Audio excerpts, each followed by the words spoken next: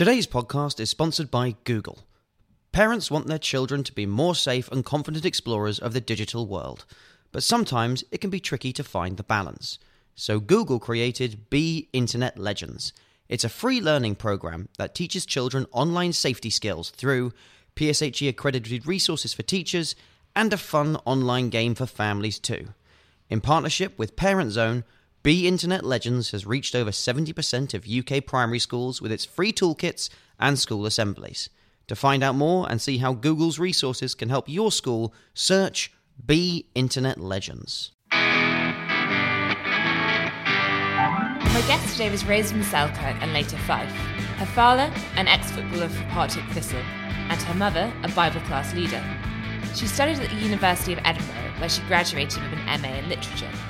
She then went into journalism, swimming with sharks and reporting from war zones, but went on to try and drive real change eventually, swapping the literal shark tank for a political one in the form of the Scottish Parliament. Her meteoric rise within the party is well documented. Instrumental in the 2014 Scottish independence debate and later an ardent Remain campaigner. She won the nickname Queen of Scots for her work transforming the fortunes of the Scottish Conservatives, replacing Labour as the second largest party in Scottish Parliament in 2016. However, while she was tipped by some as the future First Minister and Prime Minister, she resigned as leader of the Scottish Conservatives in 2019. Explaining her priorities, she said she never wants to be Prime Minister because she values her mental health and balancing family life too much. Now a Conservative peer, my guest today is Baroness Ruth Davidson. So Ruth, thank you very much for joining us today. On this podcast, we tend to begin by asking was yours a happy childhood. Some say it's a loaded question, so how would you describe your childhood? Oh, I don't think it is a loaded question at all. I had a really happy childhood. So I grew up, as you said in your introduction, first in the Scottish borders. My dad worked in the textile mills down there, and then when they closed, the family moved up to follow him. We had a bit of a period where he was working up in Fife and we were still living in the borders, and then we kind of moved up and came back together again. The kind of big event in my childhood doesn't sound that happy, in that when I was 5, I got run over by a truck and was in hospital for a really long time, and the doctors had to work quite hard to first save my life and then save my leg. But weirdly, all my memories from growing up are all about kind of being active, being outdoors, playing football for the local boys team, learning to play squash and tennis at the sort of sports club along the road, taking my dog for a walk on the beach. And I think it's only now as a mum, looking back, the total and utter awe I have of my own parents for letting me be the active, risk-taking tomboy that I was growing up. Having had such a serious accident, not wrapping me up in cotton wool is such a brave thing for them to do. And I didn't appreciate it at the time. I didn't realise, because they treated me the same as any other kid. They treated me the same as my big sister, or same as all my pals. And even just doing that was such a strength, to let me climb trees and, play with the big boys and all that sort of stuff at the football pitch. And they did really well. Do you think you're going to be able to do the same against your parents? Yeah, so my son just turned 3 last week, and he is me all over the back. He has absolutely the same high risk tolerance that I have. He doesn't think that anything in this world exists apart from to be climbed up and jumped off. He is really, he's at 100 miles an hour all the time. He's super active. We started toddler rugby with him a couple of weeks ago, and he's loving that. And my partner, she has a slightly different view of risk to me. So it turns out, while we've got lots of the same values about raising our child, there is some stuff around the margins and around the edges where, I think if he falls over, then he'll dust himself off and he'll be fine. Whereas she thinks that, we should try and make sure that he doesn't fall over and things like that. And I see her point, but I kind of also think that, both in a practical sense and also in a metaphoric and philosophical sense, part of growing up and living is falling over and getting back up again. Now, you went on to study English literature at university, but your childhood, as you say, sounds very scrappy physical adventures. Were you also a bookworm? Did you juggle the two? Yeah, well, I was quite good at school. I was never quite as academic as my big sister. So she was a straight A student, got the Oxbridge interview, decided to turn that down to go and do medicine, turned down physics at, I think, Oxford or Cambridge, can't remember which one, to go and do medicine at Edinburgh Uni. She was the head girl of my high school. I was only ever the deputy head girl. So, I used to benchmark myself against her and consistently fall short on the grounds that I was measuring against the things that she was good at, which she was pursuing. And she took up the clarinet, so I took up the clarinet. She went horse riding, so I went horse riding. She did schools debating, so I did schools debating. Like I tried to do lots of things that she had done, when actually I was much better at ball sports. I was much better at anything involving hand-eye coordination. I was good at debating, actually. I ended up being better at her than at debating, which was quite helpful, actually, in terms of later life. But yeah, so I went off to do literature. I don't know why, actually, because I got hires in chemistry, physics, biology and maths, as well as English and German. So I did loads of science at school, probably because she did lots of science and went on to do medicine and stuff like that. But yeah, I wanted to be an English teacher. That's what I went off to uni to do. And somewhere along the line in being a student, I decided that wasn't what I wanted to do. And instead, you finish your degree and you're interested in journalism. Yeah, I wanted to be K80. It was very specific. It wasn't just that I wanted to do journalism. I wanted to be a female war correspondent. If I couldn't actually be K80, I wanted to be the next thing to K80. So yeah, that was what I wanted to do. And then while you're trying to be K80, you obviously start at your local paper. My illustrious journalism career began at the very significant paper called the Glenrothes Gazette, incorporating the Leslie and Markinch News. So if for no other reason, it had probably the longest title of any newspaper in the UK. But it was a great training ground, honestly, in terms of getting you out there to ask tough questions, to speak to people, to get past the, picking up the phone and making the dry phone calls, which can be hard, or chapping a door and doing things unsolicited. It was good in terms of being able to get me across some of the things that happen in council chambers, which can be quite complex to understand, and explaining them.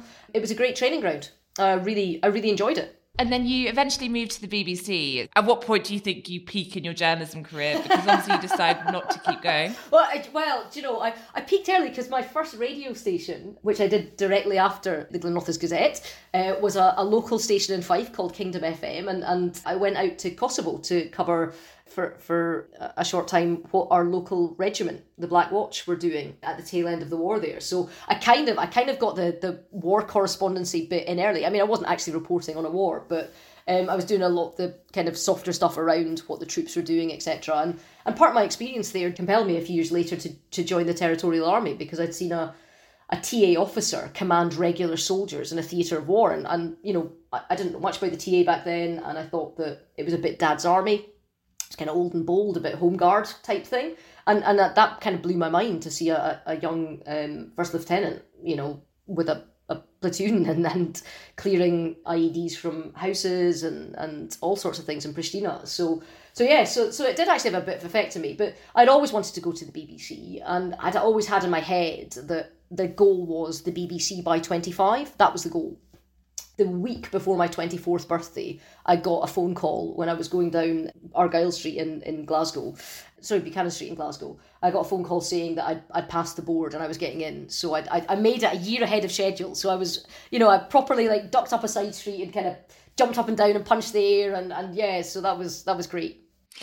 And at what point in this do you start feeling as though you are a Conservative supporter and also a would-be perhaps Conservative politician? Right, so I've always been a Conservative, and nobody has ever found this, but there was a magazine article, weirdly, done when I was in 6th year at high school, for You Magazine, which is the Mail on Sundays in-house magazine.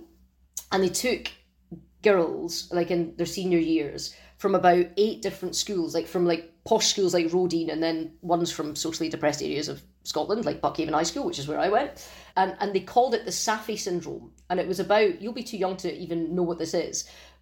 There was a show called Absolutely Fabulous, where the adults, like Joanna Lumley and Jennifer Saunders, are drunken, falling out of cabs. But the daughter, who's called Safi, is really sensible and is going to go on and save the world and all this sort of stuff. So the whole premise of this was this generation of really sorted young women.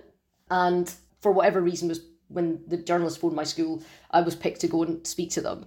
Yeah, so I'm in there talking about being a Conservative and, how I thought that Margaret Thatcher did quite well, particularly in the first sort of 7 years. And it didn't end well for her, but she'd done well. And and all this stuff about how we have such a disposable society and that we need to like be better and all this sort of stuff. So I also said in it that I wanted to get married and have kids by like the age of 24 or something. So I didn't get everything right, but you know, I still have a copy of the magazine. I've got long hair down to like my shoulders, and I'm carrying this will show me how old I am. I'm carrying a Ghetto Blaster boombox on my shoulder, which is what they asked me to bring to the photo shoot. So yeah, it was all a bit odd.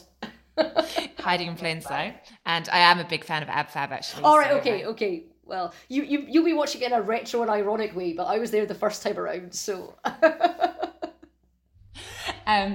Ultimately, when you became an MSP, you were selected in 2010 as a candidate for the 2011 elections. What was the jump that made you decide to go for that and actually not just move so from it started supporting? before then, actually. So I love working at the BBC. I'd always thought that once I got in the BBC, that would be me forever. But I did get frustrated because the job was asking people about what was going on and telling and broadcasting and telling people what was happening in Scotland.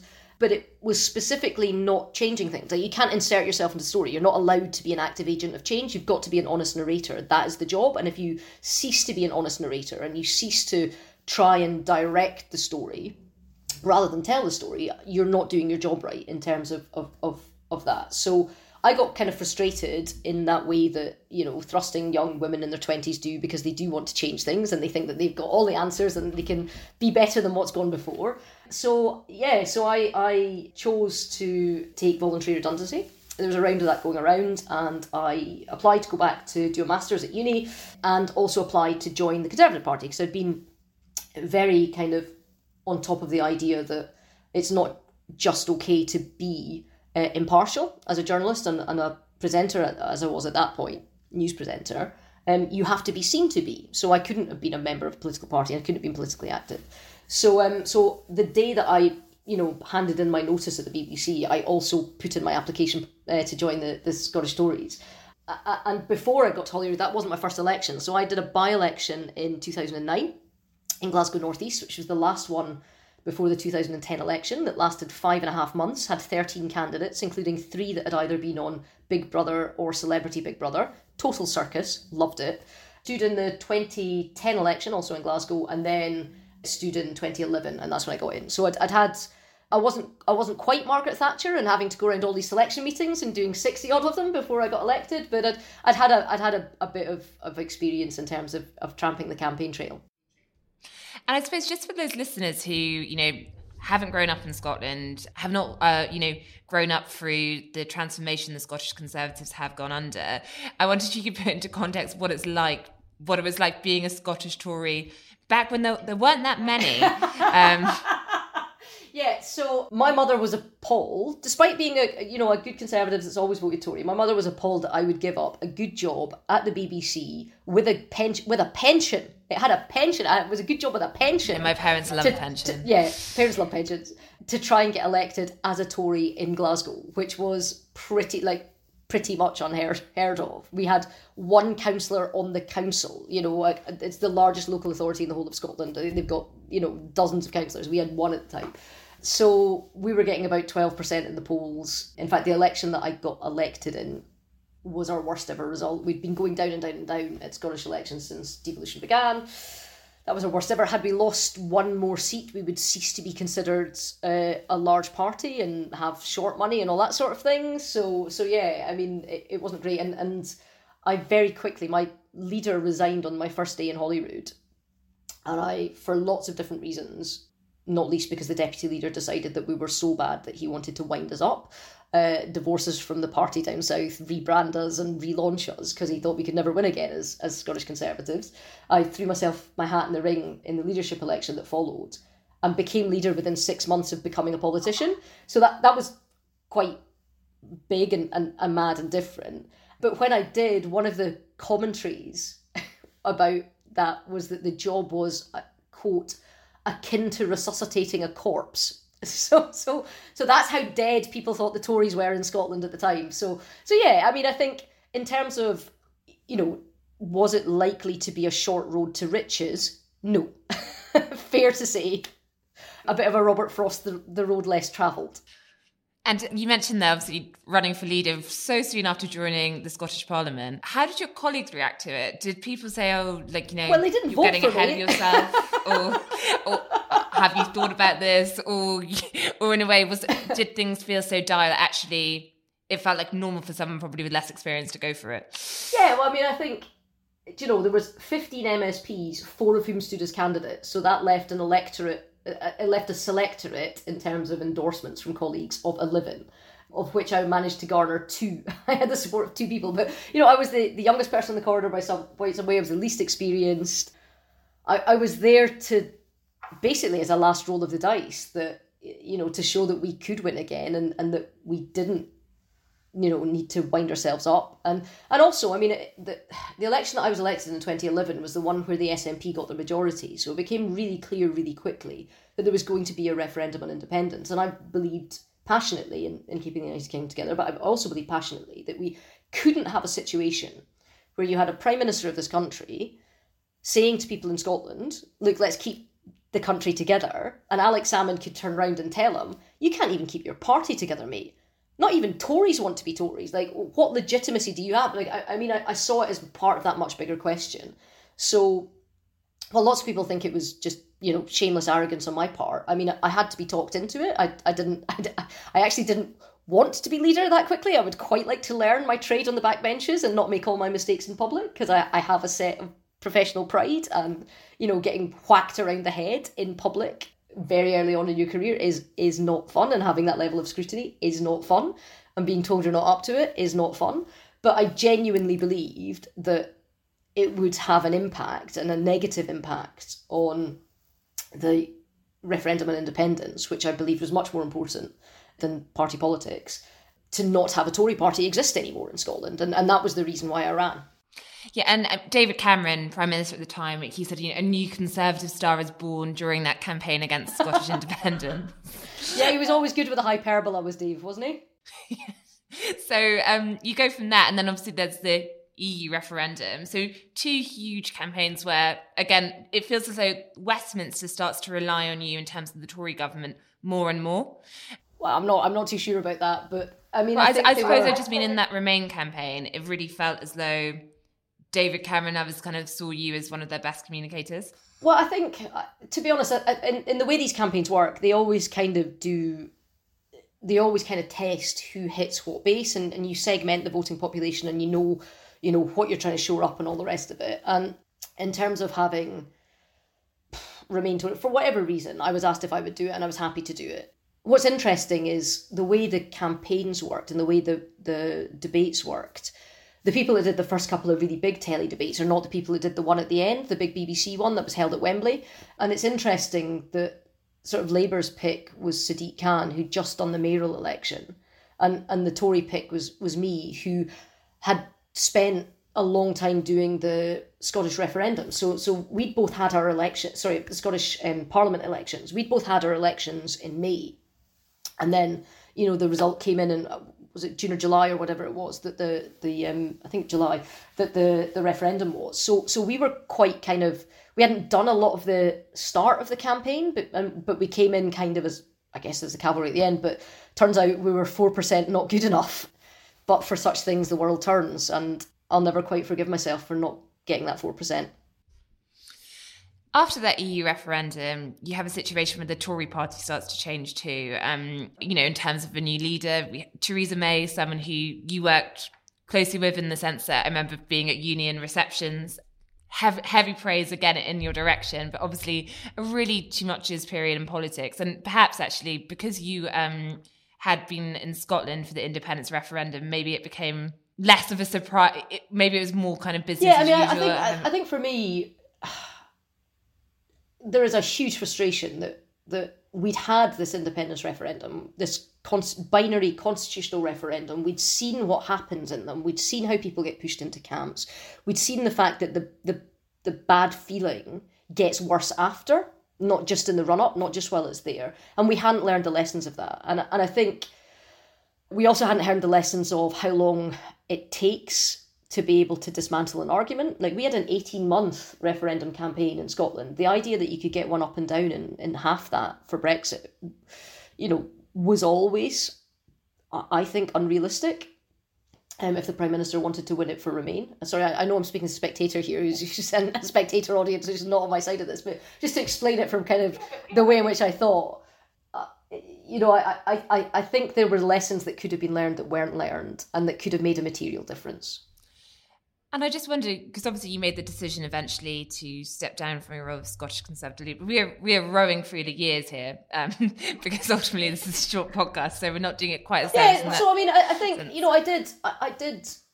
I did miss David Cameron. He was, I always thought, not coming from a political family, my parents never were members of a political party. We were never a family that marched or protested or did any of that. We just, paid our taxes and voted every time the polling stations opened. We did our kind of electoral duty, but, we weren't a political family. I'd always thought that you had to be in with the bricks and spend 20 years posting leaflets before you could even be considered as a candidate. And to have David Cameron stand up on television and say things like, I just want good people that want to do a good job. I want people from different backgrounds. I don't care what school you went to or how old you are or where you live. Just people that have contributed to their community to come forward. And also to have somebody say that and say, look, we can make sure that you can do a job for us. But also to go to places like Stonewall conference and stand up and apologise for Section 28. So as a gay woman, that meant a lot to me I believed that the party had changed. Still believe the party has changed. I think he did a very big job of work in changing the party. To have him leave when I was simpatical with a lot of his beliefs and the way in which he ran the UK Conservatives was quite a big change for me. I've always liked Theresa May. I've always valued her, all the things that people say that are cliches about her sense of service, her sense of duty, the fact that she's serious about what she does and she will read all of her notes and briefs. She never wings anything. She is a woman of substance. And while our views on some things didn't agree and weren't as simpatical, we weren't as clear a fit, I hope that I was a good colleague to her. I certainly tried to be, and particularly, it's very difficult when you don't have a majority in that parliament. That 2017 election is really weird for me because it was the big breakthrough for the Scottish Conservatives. For the first time in 38 years, we had more than one MP in Scotland. We'd done better than we'd done for 40 years. We'd pushed Labour into third in Scotland for the first time in 60 years. To get those 13 MPs was a massive breakthrough for the Scottish Conservatives. Enough probably to stop a Corbyn government, actually the way that coalitions would have worked. But so we were in Scotland kind of on top of a cloud, and then the difficulties that became for her premiership and how could we help that? It was a difficult time, but I really like Theresa May, and I absolutely think that the party did her wrong. And she might not have been the right Prime Minister at the right time. She might not have been. And you look at something like COVID, where somebody with her skill set probably would have done so well in terms of being able to work with SAGE and being able to be on top of the detail and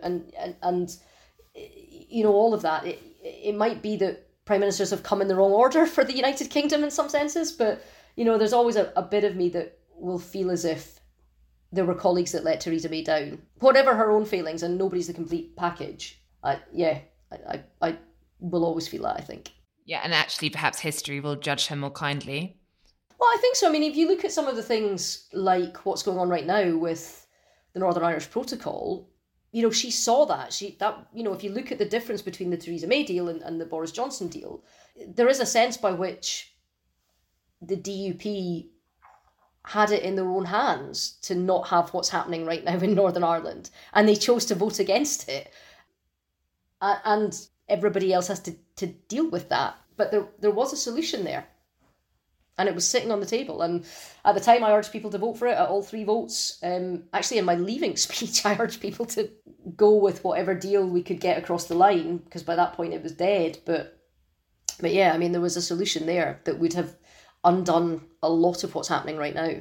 And the tragedy of all of this is that nobody talked about Northern Ireland before the vote on Brexit in 2016. If we spent a bit more time talking about that first and dealt with it first and concentrated on it first and remembered that the United Kingdom is more than just the rump of England or even England and Wales, we could have avoided a lot of this.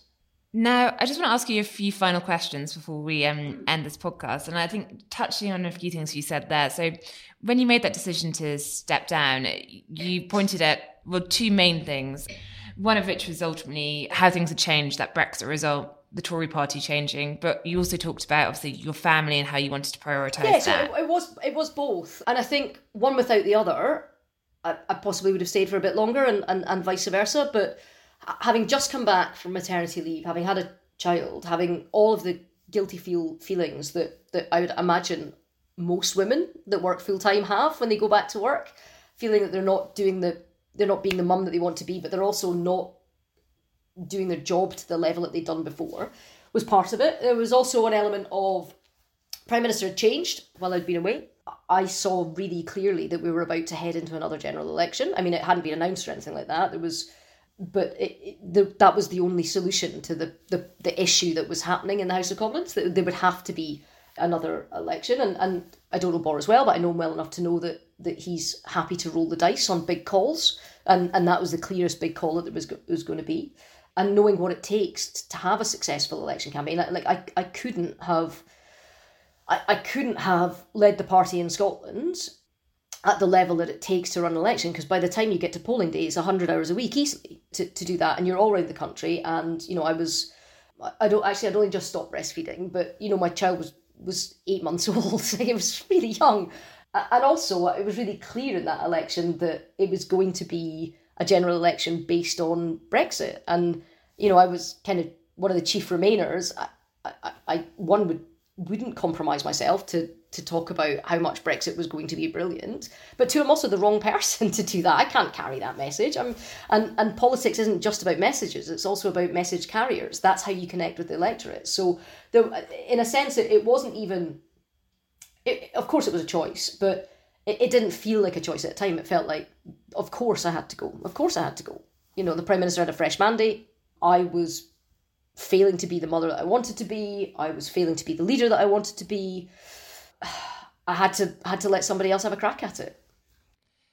We always talk about progress in politics, things are getting better, and you can see it a bit both in terms of the lobby MPs for women. But I wondered, do you think it is possible to have that frontline politics career and be a dedicated parent? Do you think it is a trade-off if you are trying to well, I think you can, depending on the support structures around you. If you look at Jacinda Ardern, she's doing it in New Zealand, but her husband gave up his job to care full-time for the family. Now, me and my partner both work full-time, and even it's funny, I got quite a lot of stick from people when I did step back for saying this is a terrible example to women and you're letting women down and blah blah blah. And it's like, I did have to point out, I am still working full-time as an MSP. And in fact, being an MSP is more than a full-time job in and of itself, because there's evenings and weekends.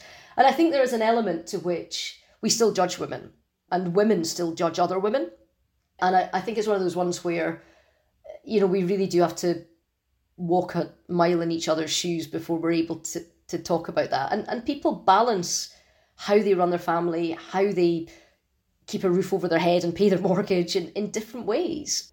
I'm certainly of the view that we have to give women a bit of a break, and men, who increasingly are doing more of the childcare. And I think that we'll only get to a stage where things get a lot better when there is a recognition and a realisation and a willingness that companies give men as much time off as women, and that you have that paternity leave, and it becomes a more equal burden, particularly at the beginning of childhood. Burden sounded pejorative there, don't get me wrong. The best thing I've ever done, love my son. And for somebody who, like I say, I had a very bad accident when I was a kid, and I was told that I would probably never be able to have children because of some of the internal damage, and grew up thinking I would never be able to, and then realised I was gay. So there was like this double I'd never have kids. To have such a late blessing at the age of 39, there was also a part of me that wanted to spend more time on that than I was able to do. And I'm really pleased, and COVID's been a horrible time for lots of people, and has not been out without its stresses for me and some of my wider family. But one of the good things about COVID is I've got to spend more time with my son, even more than I'd had, stepping down. And I think a lot of people have found that within their family. And you're now in the House of Lords. Yeah. You gave your maiden speech just last week. So How are you finding juggling that with motherhood? Because you are obviously having to do that. Yeah, so it's a different style. Because I stepped down sort of 2 and a bit years ago now, we had kind of time, Jen and I, my partner, to kind of map out what happened next and how we juggled sort of family and caring responsibilities and work and things. And the announcement for the House of Lords was almost a year before I took up the post, because I was always going to finish in Holyrood first. I know other people have double-hatted. Personally, that wasn't for me. I needed to give my full time and attention to Holyrood, particularly because a lot of my constituents were affected by COVID, and the workload for MPs and MSPs and everybody's been really, really high to help people. So we've had a kind of year to kind of plan it. And, you know, I'm a working peer, so there is an understanding I'm not down every day. I'm not there 5 days a week. I'm doing 2 days a week and I'm spending the other 5 days at home. My partner does a 4.5 day week, but she's also, because of the restrictions, etc., she's working from home as well. So the balance that we have, we're managing to make it work. And the other commitments that I've taken on, I'm not doing a full-time job alongside that. So I promised Jen when I stepped down from the leadership that I wouldn't take any big jobs until after my son, and if we're blessed with any other children, until they're at school. And I'm one promise that I'm planning to keep, and you make loads of promises to family when you're a politician, and sometimes life gets in the way, but so I'm doing a bit of board work, doing a little bit of media work, but I'm present in the house, and that's how we're balancing it. Now, final 2 questions. You've mentioned David Cameron, you've mentioned Theresa May, you've praised both. I just wondered, in terms of Boris Johnson, do you still have contact with him? Do you look at the Tory party led by him? Are there things that pleasantly surprise you? There's obviously been reports that you didn't always, completely see eye to eye. Well, look, I mean, I'm pretty kind of open about this. You know, I didn't vote for him to be leader of the party, but I want him to succeed, because I think when the Prime Minister succeeds, the country succeeds. And yes, I disagree with him on lots of things, and when I do, I'll say it, like cancelling the universal credit uplift, for example. But when he does something that I do agree with, then I'll go out and bat for it. So things like giving British national overseas passport holders a route to citizenship in the United Kingdom from Hong Kong, I think was absolutely and the right thing to do. And standing up against China when they tried to put pressure on it for us was, I think, not just good, but also brave. And lots of other countries wouldn't and didn't do that. So yeah, I'm happily in a position where I don't have to toe the party line. Not that I've ever really been one much for doing that, but I am a conservative. You know, I believe in personal responsibility. I believe that a pound in the pocket is better spent by the person that earned it. I believe in, conservative values, but where I disagree with the Prime Minister, then I'm going to say so. And the Union, yeah, in a way, the independent polls, they're in a less bad place than they were, say, a year ago. So are you encouraged by that? Because some people did say, Boris Johnson won't be the right person to... Well, I mean, I think we saw a crossover around about December, January last year. We've consistently seen support for the Union continue.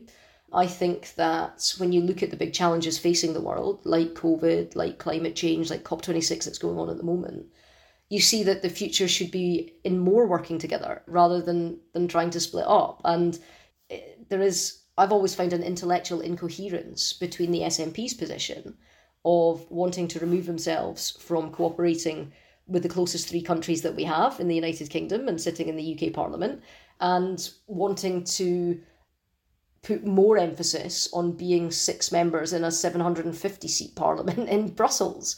I think there's an utter intellectual coherence of wanting to be part of both wider unions, and I've always fought to be part of wider unions all of my adult life. So, yeah, I mean, I think that's where we are. I don't think for one second that our side of the argument should be complacent. I think we need to make and remake the case for the United Kingdom, each and every day. But it's a strong case. And honestly, Nicola Sturgeon will do a push at the end of COVID to throw red meat to her own supporters because she has to, but she knows she's not getting an independence referendum anytime soon. She's not really pushing for it. And, I think people are waking up to that fact. Now, the final question is one we ask everyone on this podcast, which is not the best advice, but the worst advice you've ever been given. And I'm sure you've been given lots of advice over the years, some of which you've hopefully ignored. Yeah, I think it probably wasn't the worst in the sense that it would have been effective, but the most annoying piece of advice I've ever been given was when I worked at the BBC. I was a young woman in a hurry. It's interesting to watch myself step off the treadmill a bit, like I have in the last couple of years, and the fact that I don't mind it, because I would have expected that I would have gone nuts doing it. But I was in early to BBC. I was, I think, probably the youngest main presenter when I presented their BBC Scotland's main afternoon news and current affairs programme on the radio. I was desperate to get into telly. Radio I was doing, but I desperately wanted to get into telly, and a friend of mine said that if I wanted to do that, I probably needed to lose some weight and wear more makeup.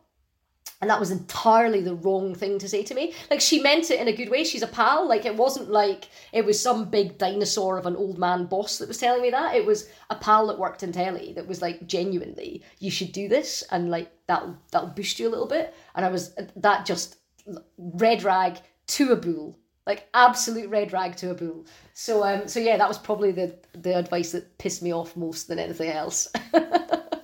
Yeah, that's not great. Okay. Thank you, Ruth. Thank you for joining us today. Pleasure. Thanks for listening. And if you'd like to send us your feedback on this podcast or any other many podcasts, please do get in touch. Just email us at podcast@spectator.co.uk.